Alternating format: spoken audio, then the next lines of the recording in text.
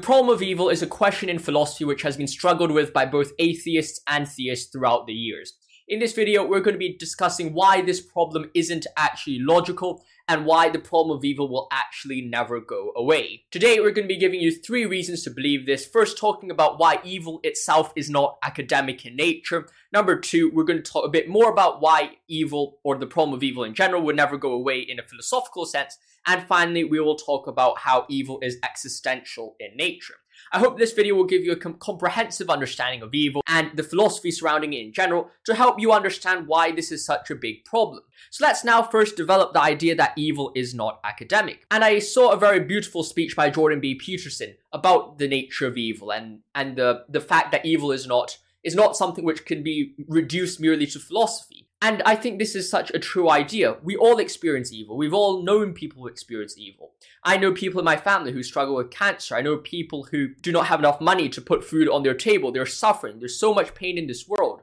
All you need to do is look back in history, and in the past century alone, in China, in the communist states, there was around 60 million people dying of famine within the course of 100 years. And that's insane. It's like, well, it's just 100 years alone, 60 million people died, and that's around 10 times the population of the entirety of Hong Kong. And that's something which blows all of our minds, and that's the extent of suffering.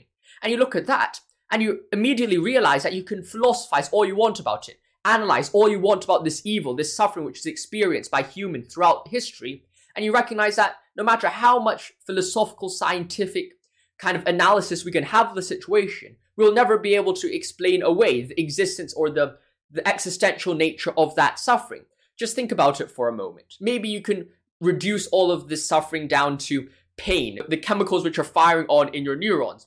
Maybe you can reduce it all down to certain causes and effects in a merely Leibnizian world, that everything has its sufficient reason. Would that reduce the fact, or would that change the fact that the suffering is so extreme? Imagine if God didn't exist, and that this world was purely material, and it was only material matters, particles rubbing against each other. When someone gets shot by a gun, oh, it's just a bullet, these certain particles going through another particle made of human flesh, some carbon atoms going through some other metal atoms.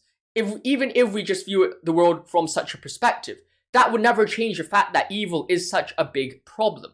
Which brings me to the second point, that evil is ultimately existential. As we've discussed previously, evil can never be reduced to philosophy, science, or something else. Evil is something, and suffering as a whole, is something which is in line with human nature. You cannot separate human nature from the evil which you experience. We live in the world, and part of being in the world is to recognize that we will face evil, we will face suffering, we will face trials and tribulations at times. There is nothing we can do to avoid it, and that's one of the first things we have to recognize as beings in the world. We have to recognize that evil exists. And I know this sounds bleak, and I know this sounds horrible, and I know this sounds terrifying. But at the same time, no matter how horrible this sounds, we recognize that it is part of human nature, that we must wrestle with the evil, that we must fight and try to overcome it. And this is the reason why evil is something which is existential. You can take away absolutely everything else from life. You can take away common sense, you can take away reason, you can take away almost everything which you know, which we categorize as human. But evil will remain, and evil is one of those things, perhaps alongside love and goodness and beauty, which are part of the existential sphere of humanity that you can do nothing to get rid of. And in some ways, you can do nothing to overcome. It is there.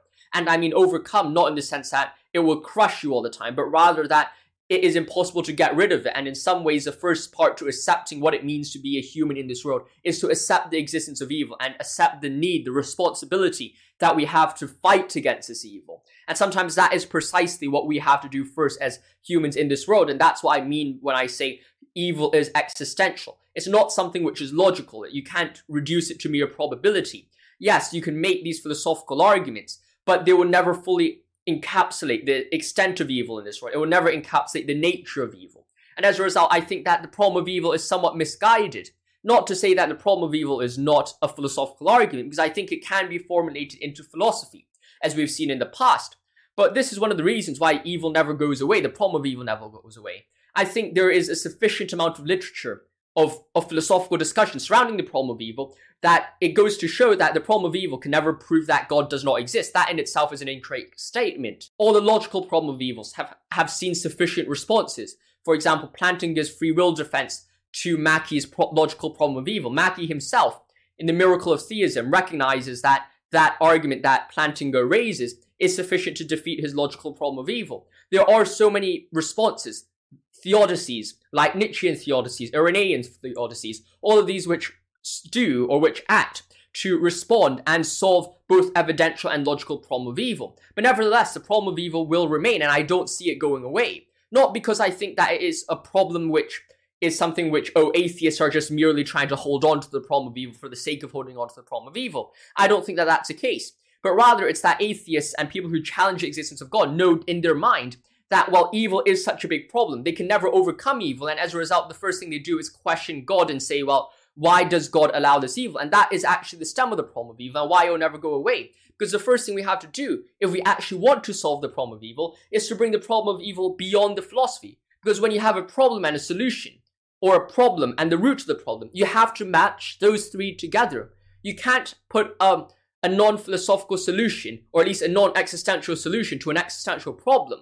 And what we see with the problem of evil today is that, well, you see evil existing in the world, then people try to put philosophy on it when evil itself is not a philosophical problem. Yes, it is philosophical in stricter sense that you can analyze it with philosophy, but the experience of that evil can never be reduced to the philosophy. And as a result, when you're talking about philosophical problems of evil, you're just missing you're completely missing the point, because you're then trying to push philosophy onto something which it isn't philosophical in nature. And as a result, a solution to that problem itself, if you're trying to, you have to solve the philosophical problem of evil with philosophy. But if the evil itself, the root of it, is never philosophical in nature in the first place, and it is existential in nature, the problem of evil, the midway, would never go away, because the solution would never get rid of the beginning. So in order for us to resolve it, we first have to accept the existential nature of evil.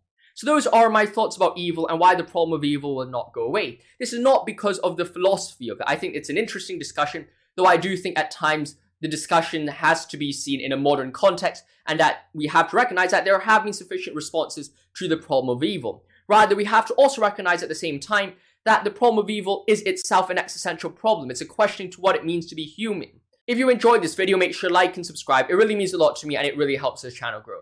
Stay safe, my friends. Let me know your comments, your thoughts and ideas in the comments below. I answer and look at every single one of your comments, so make sure you go do that if you're interested. Stay safe. See you soon. Thank you for